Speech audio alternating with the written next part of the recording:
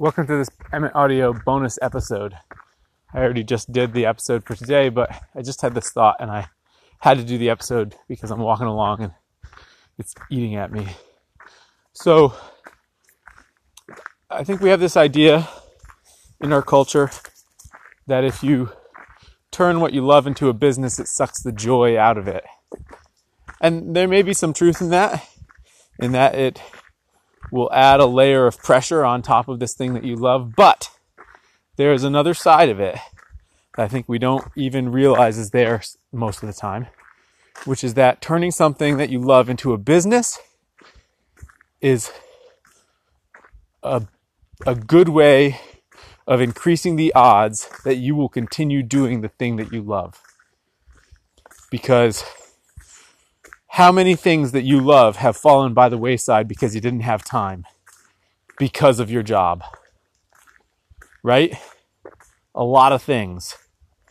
So just because you've made time or you're really excited or passionate about, say, spoon carving now, doesn't mean that that's going to stand up to changing pressures in your work-home life balance.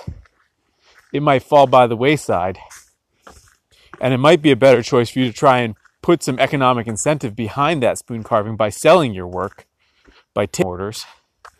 And that way you're carving. Yeah, maybe someday you find yourself carving because you have to, not because you want to.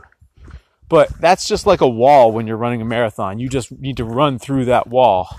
You're going to get to a place of dedication and connection with your craft by passing through that wall that you're never going to get there if you don't have the obligation staring you in the face to do the thing. So I think if you can,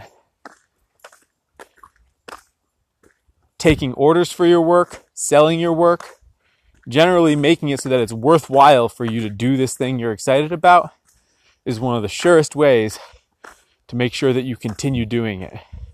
And then, of course, there's always going to be a balance with not burning out, with not losing your passion for the thing, etc., etc. But at least you're going to continue. And if you don't put the economic incentive behind your work,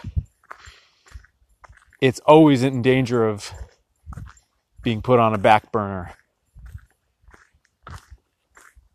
That's it. So chew on that.